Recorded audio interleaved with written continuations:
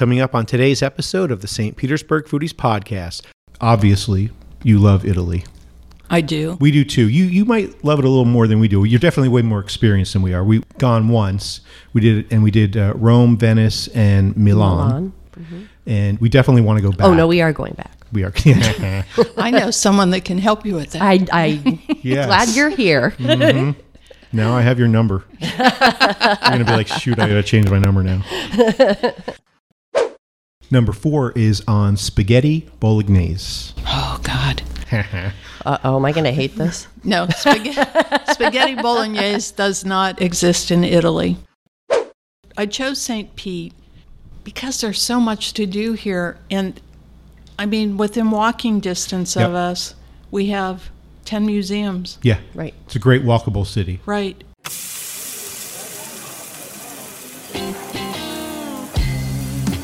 Coming to you from St. Petersburg, Florida, you're listening to the St. Petersburg Foodies Podcast, the show that's the authority on where to eat in St. Pete. Here are your hosts, Kevin Godby and Lori Brown.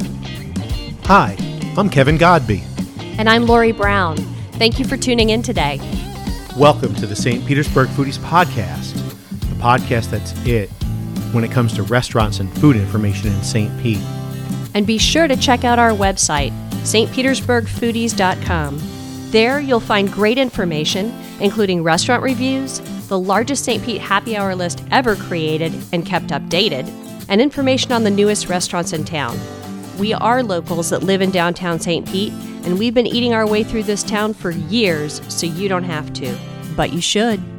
We have a new episode every Tuesday. Just hit the subscribe button and you'll get notified when an episode is ready for download. And then you can listen to them anytime you want, like on your morning jog or commute to work. On today's show, our featured guest is Christine Cutler. Chris is the president of the International Food, Wine, and Travel Writers Association. After Chris, Kevin did some cooking for one with new ingredients from St. Pete Meat and Provisions. We have a great show, so stick around.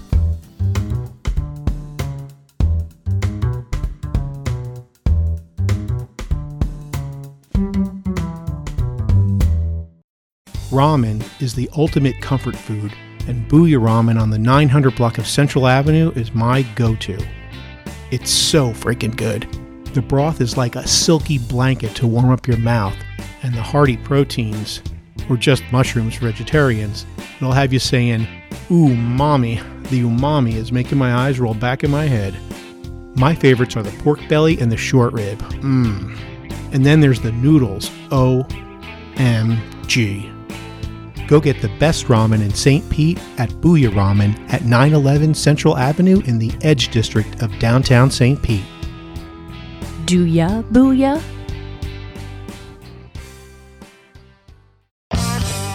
Barbecue. It's what's on the menu. Here in St. Pete, we have a special place that's unlike any other barbecue joint. Dr. Barbecue is a restaurant for foodies. Dr. Barbecue is also the dude that's a barbecue Hall of Famer that won over 400 competitions. We'd say he knows a thing or two about barbecue, but let's hear from the man himself. Hey, it's Ray Lampe, Dr. Barbecue. A couple of years ago, after almost 40 years of cooking barbecue, I decided to open a restaurant, and St. Petersburg was the perfect spot. I'd been living here for 10 years, so why not? At Dr. Barbecues, we cook all our meats the old school way, in our huge smokers over oak wood, low and slow. Even the most critical experts agree that we've got the best barbecue in town. But it's not just about the meats. We've got great house-made sides, handcrafted sandwiches, and even a healthy selection of vegan and vegetarian options. Add in a really fun brunch, 2 bars, and a friendly staff, and I think you'll be glad you joined us. We're at 1101 First Avenue South in the Edge District, right by the roundabout. Get yourself to Dr. Barbecue pronto. As a St. Pete Foodies listener, you should also check out the Zest podcast from WUSF Public Media. You know, the Tampa NPR folks. Every Thursday, host Dalia Colon shares everything from food history to the best restaurants you haven't tried. There's recipes you'll want to try and a different slice of our state's foodie scene. The key lime actually is native to Southeast Asia. The English sailors were called limeys when they found out that they put it in their barrels of water to get rid of that brackish, well-watered taste. They didn't get scurvy anymore. so they wanted them in all their ports in the tropics, so they took the seeds and planted them. So that's how we ended up with key limes down here. We invite you to listen to The Zest on your favorite podcast app or at thezestpodcast.com. Tell them St. Pete Foodies sent you.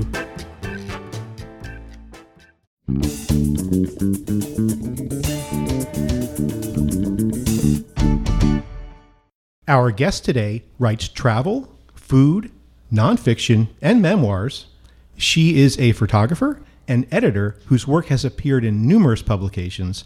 Please welcome Christine Cutler. Welcome, Chris. Hi, thank you. This is so fun to have somebody in studio. Yeah. I love it. Studio with a view. Yeah. You are the second in-person interview since the mask mandate was rescinded. Okay. So, welcome. It's nice to have somebody in person. Pretty soon, there's going to be no more Zoom for us. Yes. Thank God. Yeah. We have a couple coming up that are not as local, so they might still do Zoom, but pretty soon I'm going to just say no. Mm-hmm. In-house or not. Good idea. Yeah. So you are the president of the International Food, Wine, and Travel Writers Association, and there's some pretty cool stuff with that association. But you do a lot of stuff, and so we want to talk a little bit about you first. And I'll just rattle off a few things. Okay. You are travel editor at Live in Italy magazine. Correct. It's a startup. It's not quite a year old, and the gal that started it is out of Miami. Oh, nice. And we're going to talk about one of your articles in there, a recent one. Okay. You are the executive editor at Food, Wine, and Travel magazine, which is part of the association. It is. It's our official publication. You are writer, photographer, and editor at coldpastaandredwine.com. That is one of my websites, right? That's yours. Oh, wow. You used to have cold pasta for breakfast, I understand. I did. And was it your son that would eat soup for breakfast? It was. Yeah. It was. You did your homework. He always does. And he got in trouble with one of his teachers because the teacher called me and said, Jason said he had cold soup for breakfast. And I said, well, he did. Mm-hmm. She couldn't believe it. And then also another one of your websites is your first and last name, ChristineCutler.com. That's my basic author website, personal site. Yeah, and I have an article on there that I want to highlight as well. So I see from your Facebook that you're originally from Youngstown, Ohio, which is southeast of Cleveland, but I also noticed that you have a 702 area code. Right. We just moved to St. Pete from Las Vegas in October. Oh, wow. You're very recent here. We are very recent. We bought in 2019, but then with the pandemic, we had thought about moving in April, and the pandemic hit, and then I had some health problems, so we put that off until all of that went by. And October 4th, we arrived in town. Nice. And we lived in Las Vegas for 11 years, and we had lived there before for 8 years, and thought we'd always lived there. But our son lives in Largo, and I fell in love with downtown St. Pete about 3 years ago. Mm-hmm. So I kept saying to my husband, maybe we ought to look at moving. And here we are. And are you loving it? I love it. Yeah. I really do. I go to Italy a lot. I live in Italy sometimes for weeks or months. And I live in the downtown areas. I don't get in a car for months at a time. I walk or I take trains when I have to go someplace, or I'll take a bus. And that's what downtown St. Pete offers? Yeah. Same with me for St. Pete. I mean, if you were to ask me what's the price of gasoline, I don't know. I fill up my car like once every 3 months, maybe. We actually downsized to even one car. Wow. Mm-hmm. We did. We downsized the condo, and we downsized to one car.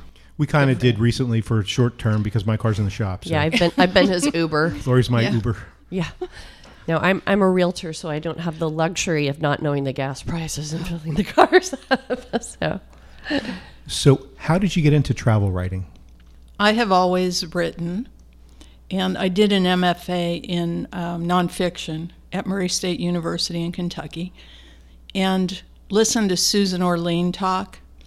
And I thought, I love to travel. I love to write. It's nonfiction. So I'm going to do that.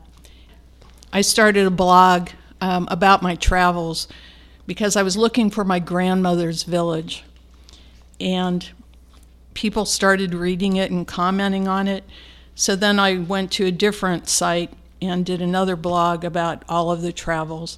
And people started saying, well, take me with you and do this and that. And honest to God, that's how I got started in it. And it's just blossomed from there, I guess.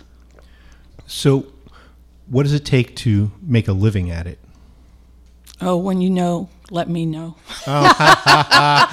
No, really, what you have to do, I think, is you have to be very proactive. And you have to go out. People will eventually come to you and ask you to write for them, but you have to go out and seek things at first, seek publications that will publish for you. It's hard to make a living on it. A lot of people don't pay a lot of publications. There are so many out there. You know, if you make $50, sometimes that's good on an article. Right, just because they have so many people that want to do that job. Exactly. But you have to be a good writer. I mean, there are a lot of people that think because they travel and they say, you know, I went here and I had the oysters and they were delicious, that's food writing or travel. Right. No, it's not. Why were they delicious? Right. So you really have to, what I tell people, because I do teach it too, is you have to read what other people write in order for you to learn how to write what you're doing. Exactly. Right. Yeah. And that's basically what it comes down to. Yeah, I learned that too just by chance. You know, years ago, I've been a bookworm since I was a little kid. I don't get enough book reading time these days, but I have always loved to read. And there's times where I read more than other times, and I found out that I write better. The more I read, the better I write. And sometimes if I don't read for a while, it degrades a little bit, and then I start reading more, and it gets better. Exactly. When I was in the MFA class, we had to read 10 nonfiction books a semester and write abstracts for all of them. Oh, cool. But they weren't all good books. No, and that was part of it. Part of learning is you learn not only what's good, but you learn what's bad. Right. How do you know what's bad if you don't experience it? Right. Exactly. Well, unfortunately, I think reading's a dying breed these days with the upcoming generation. It's crazy. Well, that's actually something that you actually mentioned, I think, on the podcast, the other podcast I heard you on. You were saying, like, you know, you don't need like 1,000 words. You can have more photos and less words because people are going to look at the photos. Yeah.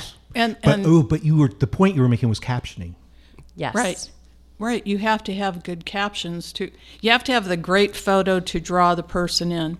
But once you draw them in, then you need to have a great caption so that they know what they're looking at. Right. And if you look at good publications today, you'll notice it's heavy on photos and there's a lot of white space because we have become very, very, very lazy readers.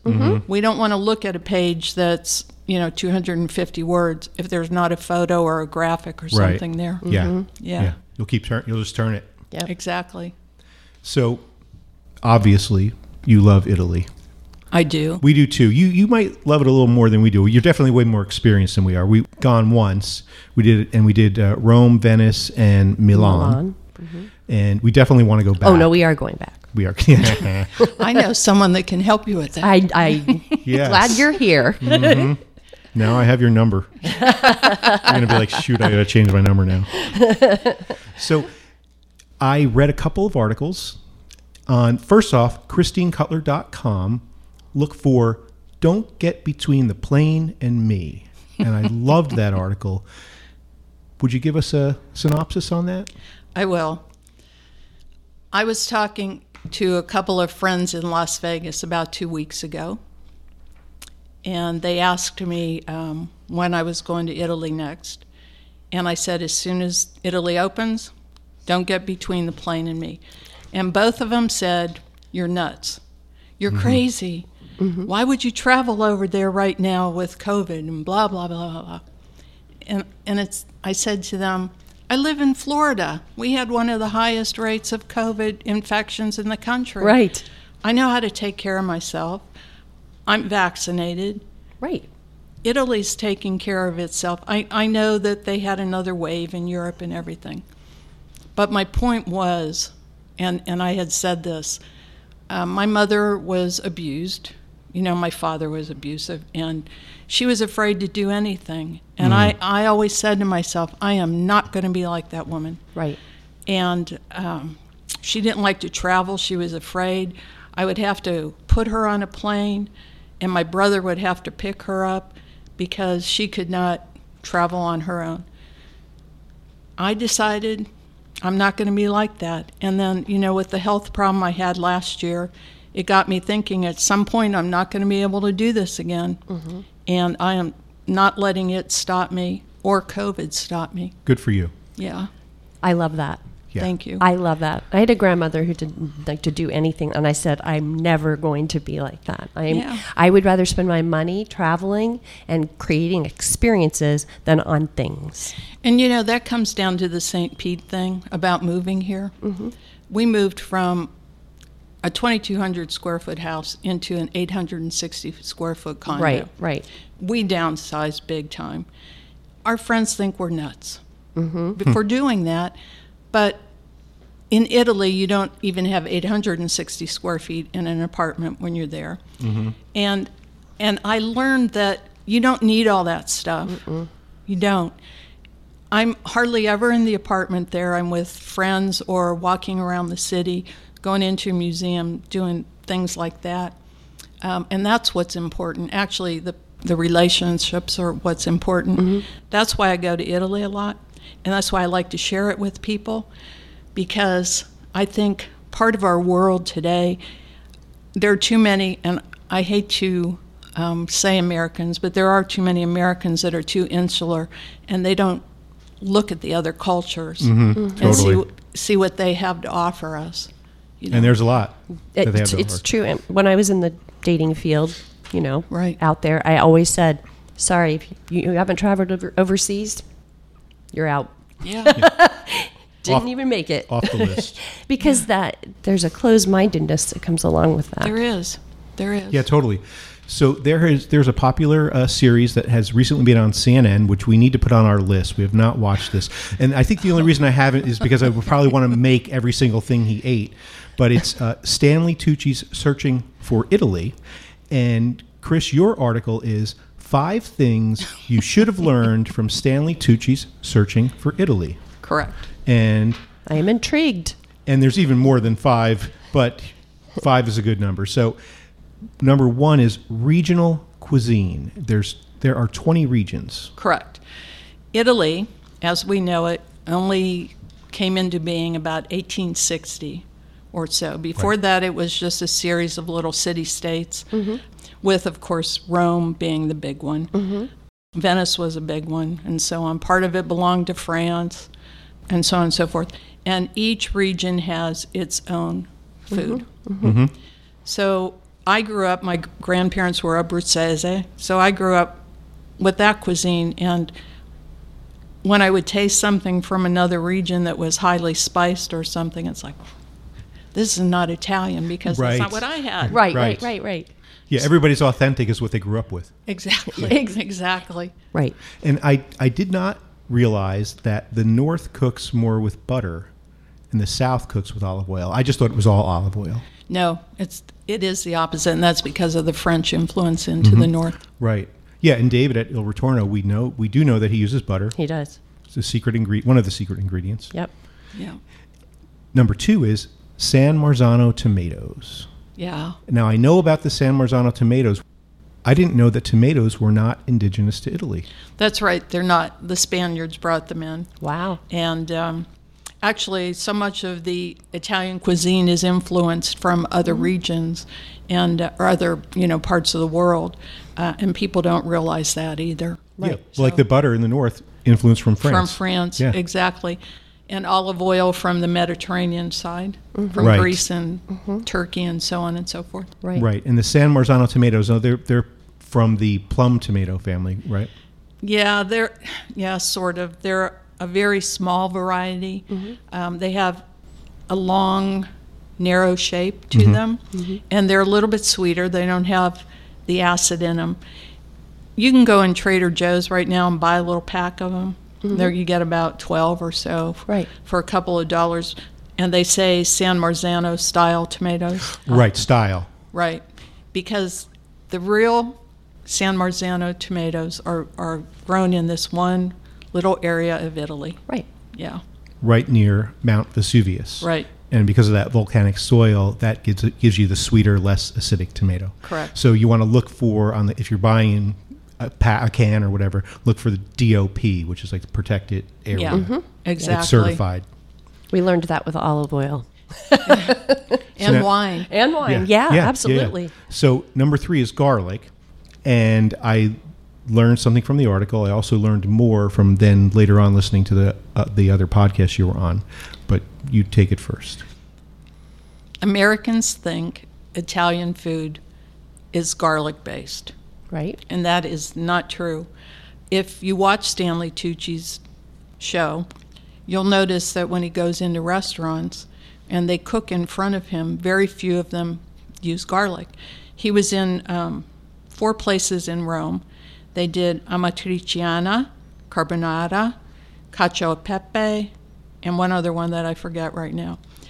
Not one clove of garlic anywhere near it, or onion for that matter. When my grandmother would cook, she would put, for example, fried chicken. She would put olive oil on the stove and put 1 clove of garlic in it until she could smell the perfume, then take the garlic out. Mm-hmm. They cook so that it flavors the food, but that the flavor doesn't overtake the food. Right. Right. And so many places today you go in and they cook with garlic and you go out smelling like garlic for 3 days. Right. Yeah. Yeah. Now, That's like if you eat over here and I cook. Yeah. Kevin's a garlic head. Okay. And I'm allergic to it. Oh, are Yeah. you? Yeah, I Oh. get sick if I have. Right. That's Wow. too bad. Yeah, so you got to make sure that they're, telling you the truth when you say you can't have garlic. Right. That's Oh, it exactly. is it all alliums or just garlic? No, onions, Onions too. I have Yeah. we have a friend that's got that, Bryce, Right. Yeah. Oh, yeah. That's right. So, funny thing is, on the, what was the name of the other podcast? Let's give them a shout out again. It's Big Blend Radio. Big Blend Radio. Okay, I will eventually remember that because I did subscribe this morning. But it's funny, one of the hosts on there was talking about garlic soup. I'm out on my walk. I'm like, garlic soup. I got to remember that when I get back. Oh gosh, my friend that lives in Naples has a recipe. There's a place in Naples that they love that makes garlic soup, and the place gave them the recipe. So I'll get it for you. Would you please? That would be I will. awesome. That would be awesome. I will. And you're talking Naples, Italy, not Naples, Florida. No, I'm talking Naples, Florida. I'm Really? sorry. Yeah, I wasn't specific Okay, there. 'cause- Number 4 is on spaghetti bolognese. Oh God. Uh-oh, am I going to hate this? No, spaghetti bolognese does not exist in Italy. And the reason is the sauce that we call bolognese here is basically a red sauce that they throw ground meat in. Mm-hmm. Real bolognese sauce is not even really a sauce. It's ground pork, veal, or beef, and then they also put in pancetta with it, then finely diced carrots, finely diced onion, finely diced celery. Mm-hmm. That's all cooked together. They do, a lot of them use wine in it. Mm-hmm. And sometimes they will use tomato paste, a very concentrated tomato paste, but only like 2 tablespoons of it. So it's not real saucy. It's not real sauce at all. No, it's very heavy. And they don't use spaghetti because spaghetti is too thin to hold the sauce. Right. So they use tagliatella, which is a wide kind of noodle, or medium-sized noodle, or pappardelle or something like that, Yeah. because it holds it. I would still like that. It's very good. I've had it. I mean, because we were in So- Italy, I'm sure. So this was not in this particular article, but just along those same lines from some of your other writings, some other things that don't exist in Italy: fettuccine alfredo, pepperoni pizza, chicken parm, and veal parm. This I knew. But eggplant parm, yes. Yes, eggplant does, because it was a cheap vegetable, easy to grow, so they could do that. But when they came over here, the abundance, when the Italians were in Italy, so poor, they used a lot of vegetable-based stuff. They didn't use beef because it was too expensive. So when they came to the States and all of a sudden they had money to buy meat, then they would transfer some of the recipes to chicken or veal. Veal. Veal at the time was very cheap. As we know now, it's more expensive than regular beef. Right. Yeah. And number 5 is balsamic vinegar. The stuff you buy in the store is not real balsamic vinegar. It takes a long time to produce it, and it's almost like producing a wine because they keep it in large casks, and it can age up to 25 years. And you can pay a couple $100 for an ounce of it. You should get one of those. I have 10-year aged. I buy, I don't buy the cheap stuff at the store. No, I mean the $200 bottle. You should get that. Oh, I should get that. Yeah. Yeah, you should get that. And you don't use it on salad. Right. I don't typically use it on salad anyway. I do red wine vinegar and really good olive oil. Girl after my own heart. Right, but you said in the article that it's not a cooking ingredient. You should never warm it. Right, because that takes away from the flavor. Right. So you put it on top of grilled meats, veggies, fruits, risottos, cheeses. As a drizzle. Even gelato. I bet you that is so good. That is wonderful. Mm-hmm. And did you know there's olive oil gelato? Oh, no way. Really? There is. There really is. There's avocado gelato. That I knew. Someone made that recently. We saw it Yeah. in our home cooking group. Yeah. Yeah, and there was another one my husband just saw on some show we were watching, and I was doing something else, so I don't remember what it was, but he said, beer gelato. That's what Oh, wow. he said, how disgusting would that be? I don't know. It might not be bad. Well, depending on the beer, because Yeah. they have so many of these like porters and stuff that are really Yeah. heavy these days that would add a really nice flavor. It actually looked like it was a heavy beer because it was very dark, so that's Yeah. probably what it was. Right. So that's it for that article, but I have one other thing that relates, going back to what is from Italy and what is Italian American or American Italian. And then we'll take a quick break and then we'll come back and talk about the association. Okay. So I think I know the answer to this, but there's a conflict. Like long time ago, like when I was a kid, I was told pizza is not Italian, pizza is American. But then now I learn about Neapolitan pizza, which seems to be pretty Italian to me. So which is it? Neapolitan. It That's came the original? first, right? But all of the stuff that you find in restaurants here, you're not going to see there. They keep it pretty local on ingredients, so you can go and get like in English it's called Four Seasons. So the pizza will be divided in fours, and you'll have mushrooms, artichokes, ham, and olives on it. Oh, cool. One for each Yeah. season. You can get plain pizza that has just cheese and olive oil on it. My grandmother used to make that all the time. They have lamb pizza with. Oh, wow. The one that gets me the most is the pizza that has potatoes on it. It's potatoes and olive oil. Pepperoni pizza, as I said in the article, you won't find there because pepperoni doesn't exist. What you'll find is a sausage pizza that has a spicy sausage, somewhat like pepperoni, but pepperoni in Italian means peppers. So if you order pepperoni pizza, you're going to get pizza that has peppers all over it. Cool. As long as they're hot peppers, I'm Well, good. it was hysterical because when we were going to Italy, Right. with a good friend of ours, Michaela, she does tours over in Italy, and she said to us, "Whatever you do, just don't eat the pizza over there. You're not gonna like it." Oh gosh! Oh, really? we loved it. We didn't listen to that. Are Yeah. you kidding me? No, we loved it. But it was Milan, I think, where we had Yeah. pizza. But I'm not listening to anybody that tells me don't eat anything. Yeah, I know, Doesn't right? matter what it is. Don't eat. Fill in the blank. I'm eating it. No, we loved it. It was Yeah. yeah. So we'll take a quick break, and then we'll come back, and we are going to talk all about the International Food, Wine, and Travel Writers Association. St. Pete is all about local, and this year we celebrate a local legend's 25th anniversary. Rollin' Oats Market and Cafe was founded in July of '94 by Bert Swain and Larry Schwartz. From the beginning, Rollin' Oats has made a commitment to provide St. Pete customers with the finest quality organic whole foods, nutritional supplements, and body care products at the most reasonable prices possible. And now they have a South Tampa location too. We go there for many items, but they are the only place that we go to buy our raw probiotics and other supplements.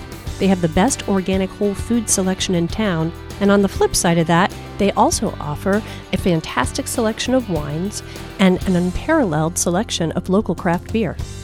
Rollin' Oats has a cafe open daily which offers delicious sandwiches, burgers, soups, salads, bowls, wraps, entrees, and fresh-made smoothies, along with a variety of prepared and packaged take-home meals located in the market itself. Do you pride yourself with supporting local businesses? Well, put your money where your mouth is and get on into Rollin' Oats today. Rollin' Oats St. Pete is located at 2842 Dr. Martin Luther King Jr. Street North. And in South Tampa, you'll find them at 1021 North McDill Avenue. Check them out on the web at rollinoats.com. That's ROLLIN oats.com. And Rollin' Oats offers online ordering with curbside pickup. Hey Lori, have you ever been to Noble Crust? I have. What do you like there? Pork belly, pimento cheese, and fried green tomatoes are my favorite. Oh yeah, I love that one too. They actually call it the FGBLT. It's fried green tomatoes, pork belly glazed with a Tabasco honey sauce and pimento cheese. And it's the first item on the menu, so you can't miss it. And I think they should actually call it the OMG. Yeah, you've said that before. The chicken marsala is really good too. It has chicken and chicken sausage, criminy mushrooms, and 4 cheese grits. It's so delicious. I love that they mix classics from the American Deep South and Italy. Noble Crust is famous for their fried chicken. I love it. Yeah, and the eggplant parmesan is out of this world. When we do a best eggplant parm list, it'll definitely be on there. Yes, it will. Speaking of lists, Noble Crust made 6 of them recently. Best Italian, Best Casual Dining, Best Pizza, Best Bloody Marys, Best Meatballs, and, believe it or not, Best Salads. Ooh, can I tell you another one of my favorite items? Yeah. The spaghetti and meatballs. It's so good. Man, you're not kidding. You know what? They have a brunch on Saturdays and Sundays starting at 10:30, which I love. And the deviled eggs are to die for. Let's go to Noble Crust right now. I'm in. Let's do it.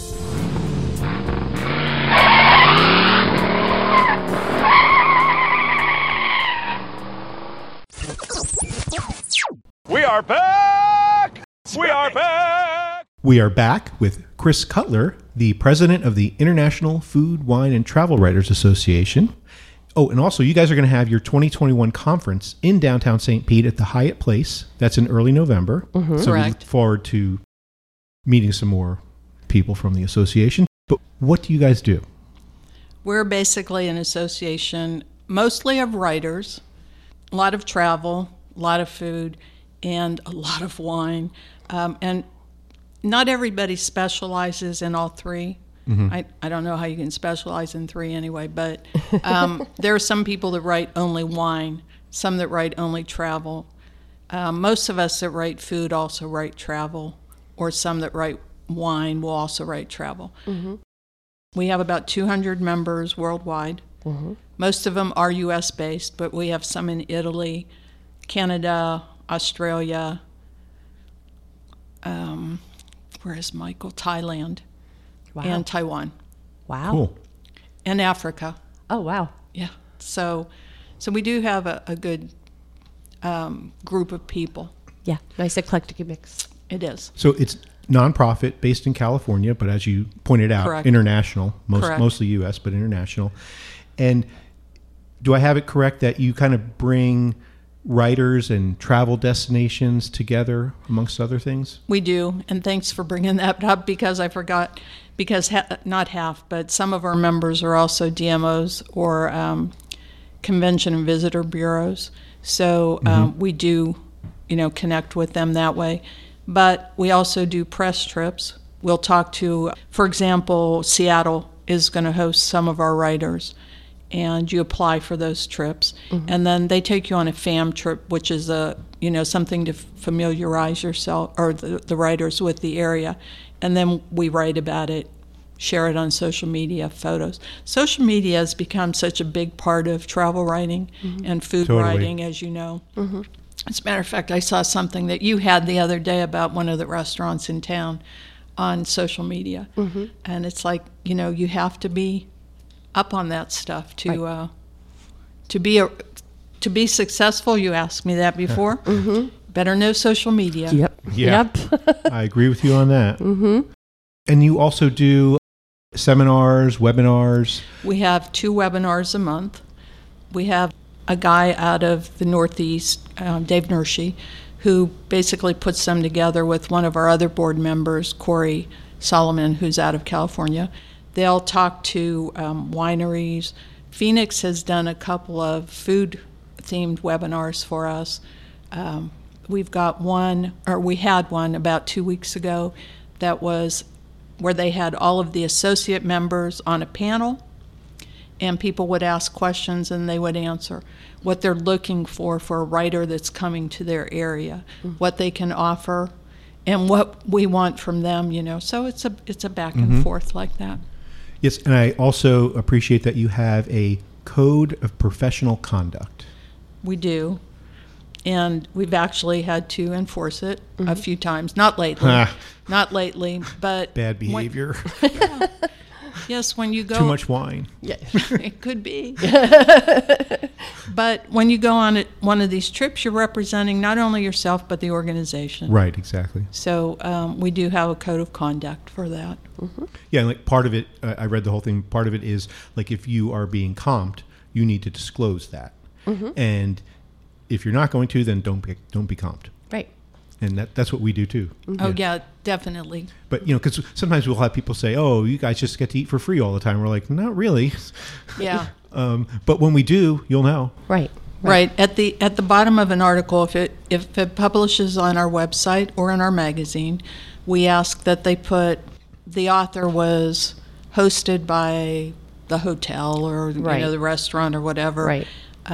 But it did not influence their judgment. Right. And you also have awards and contests? We do. We have a writing contest that's annual. All of our members can apply for that, send in an article that published in the last 12 months, and we have an independent juror choose the winner from that. So is it just one winner? It's just one winner for that. We have a photo contest that I just started last year with the group, and we had 9 categories. We gave out first, second, third, and honorable mention for those. I had seven judges that I know from around the country, and actually one in Europe that judged the contest. We had over 125 entries in it. They were all phenomenal photos. It was great. And then we had another contest. It wasn't really a contest. It was an award for a student group. But we've had, because of the pandemic and funding, we've had to pull back on that one. So hopefully we'll be able to do that again next year. Right. So you have different levels of membership. There's a student level membership. There is. Which is a little more affordable since they're students. It is. And then there's the associate. That's pretty much like a regular member. That's a content creator of some type. Yes. The associate members are the convention and visitor bureaus or DMOs and stuff like that. Okay. You could be an associate member, actually, if you wanted to be. And then we have the regular membership, which are the writers. And we also have a provisional, which we have requirements. I believe it's 8 articles within the last 2 years. If you are a relatively new writer, and say you have 6 articles or 7 articles, and you want to join, you can still submit. And if your writing is up to par, then we vote to give you a provisional. And the provision is that by the time your membership comes up for renewal, you meet the new goal, which is 4 articles a year. Yeah, that's fair. It is. Jeez, we blew that out of the park. Yeah. We're like, if you've had 8 articles in the last month. But yeah, we do it a lot, though. Yes. Not everybody does that like we do it.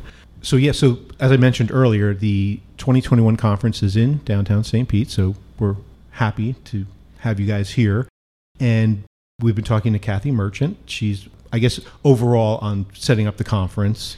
And then I also spoke to Andy Harris. Andy Harris. He does a radio talk show on food. In LA. On food, right. And he's organizing one of the panels. And I'm not going to do a spoiler here, but a prominent chef from downtown St. Pete will be on that panel. Right. Let's just say that. I just heard who it was. Yeah. Right. And Kathy is the chair. Yes. Doing a great job on it. And I chose St. Pete because there's so much to do here, and I mean, within walking distance of us, we have 10 museums. Yeah. Right. It's a great walkable city. Right. And the Hyatt's right here. You can walk up Central Avenue. You have restaurants, attractions. And in November, the weather is pretty nice. Oh, yeah. Yeah. It's great. It is. So let me run down the websites here. So we have ChristineCutler.com, LiveInItalyMag.com, ColdPastaAndRedWine.com. I have all these bookmarked, by the way, because there's a lot of good stuff on here. And for the International Food, Wine, and Travel Writers Association, we have the initials, IFWTWA.org. Chris Cutler, thank you so much. Thank you, Thank Chris. you both. It's We'll- been a pleasure. We will be right back. Where can you find the freshest fish in St. Pete? Well, you can't get fresher than caught that day. That's what you'll find at Trophy Fish. The Dayboat Special includes the fresh catch of the day, cooked how you want it, with your choice of 2 sides and a house-made sauce. They also have some incredible appetizers like grilled street corn that's like crack. That stuff's so good. Incredible grilled oysters, fresh fish spread, and much more. You will also find some options for the land lovers out there. All of this set in a setting that makes you feel serene and relaxed with your toes in the sand, like a day at the beach. They like to call their concept Bait Shop Chic. So head on down to Trophy Fish, where you can grab a boat drink from their full bar and fill your tummy with the freshest catch around.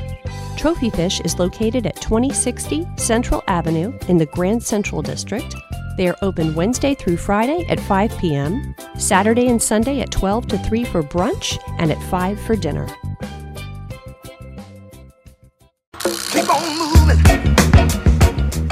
One of our favorite places to go eat in St. Pete is Engine Number 9.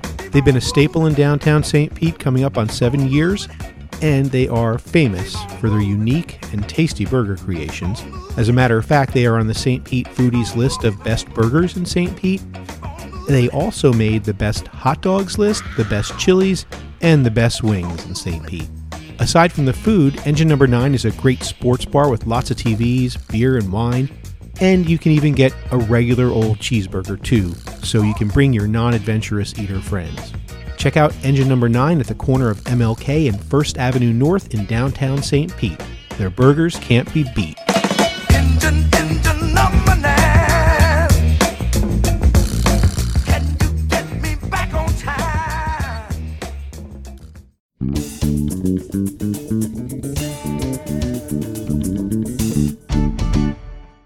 So I made a couple of really cool, tasty things from St. Pete Meats lately. But first, let me explain something. A lot of people think that Lori and I are married, and we're not, and we don't live together. And that's why it's going great. All coming up on 8 years. Yeah, it works for us. So when I have my nights alone, when Lori does not have custody of me, I will sometimes cook for myself. So I do some cooking for one. And I went over to St. Pete Meats with no plan in mind. I just wanted to browse and come up with something. And Matt Bonanno, who you may know as the former owner of Brooklyn South, he sold it right before COVID hit. He's now one of the 2 butchers over at St. Pete Meats. So we have Matt from Brooklyn and we have Joey from the Bronx. So say hi to those guys if you go over there. So I went over, Matt was there, and he was telling me about these sausages that he had just made by hand. It's a house-made Bajan chicken sausage.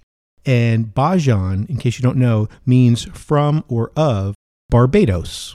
So it's a sausage from Barbados. So I said, hey, I've never had that.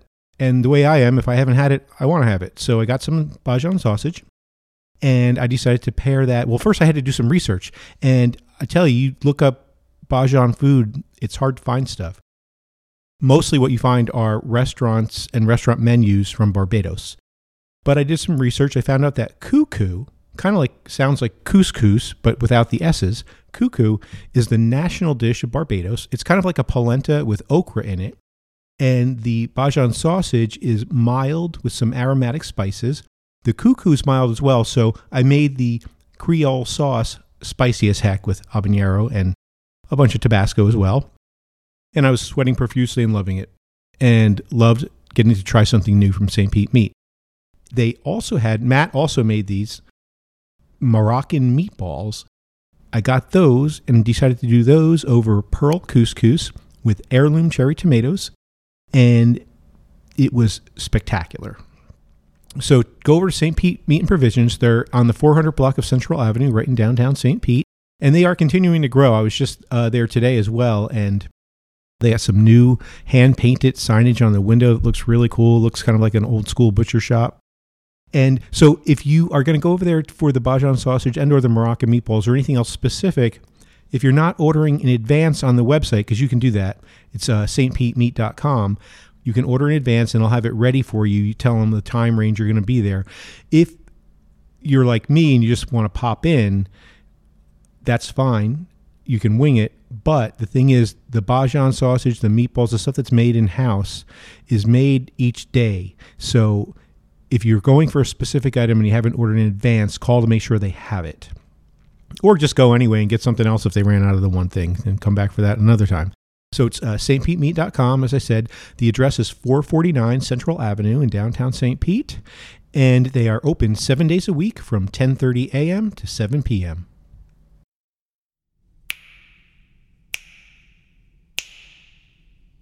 This is Chris Walker, and you're listening to St. Pete Foodies Podcast. New on the website, we have the 10 best salads in St. Pete. You'll find that and more at stpetersburgfoodies.com. And next week on the show, our guest is Robin Sussingham. She was on before when she was the host of the Zest podcast, and at the beginning of this year, she relaunched the Edible Tampa Bay magazine. If you want to get in touch, drop us an email at info@stpetersburgfoodies.com. That's it for this episode of the St. Petersburg Foodies Podcast. Thanks for listening, Thanks to our guest, Christine Cutler, and thanks to our sponsors, St. Pete Meat and Provisions, Trophy Fish, Dr. Barbecues, Rollin' Oats, The Zest Podcast, Noble Crust, Booyah Ramen, and Engine Number 9. Our announcer is Candice Aviles from Meet the Chef, and our theme music is provided by the Chris Walker Band. We'd like to remind you to check out all the latest restaurant reviews, foodies news, top 10 lists, and updated happy hours on stpetersburgfoodies.com. Please give us a rating and review on whichever app you're using to listen to the show. And remember to share the show with your foodie friends. Until next time, may your food be hot and your bubbly cold.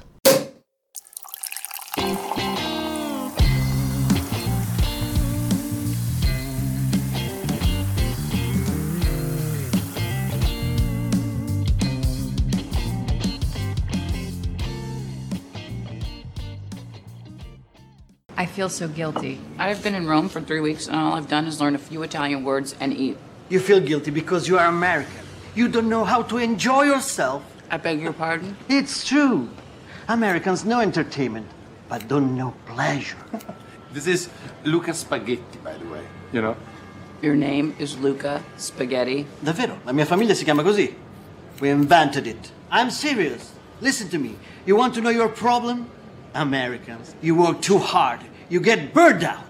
Then you come home and spend the whole weekend in your pajamas in front of the TV. That's not far off, actually. But you don't know pleasure. You have to be told you've earned it. You see a commercial that says, it's Miller time. And it says, that's right, now I'm going to buy a six-pack. And drink the whole thing and wake up the next morning and you feel terrible. But an Italian doesn't need to be told. He walks by a sign that says, you deserve a break today. And he says, yeah, I know.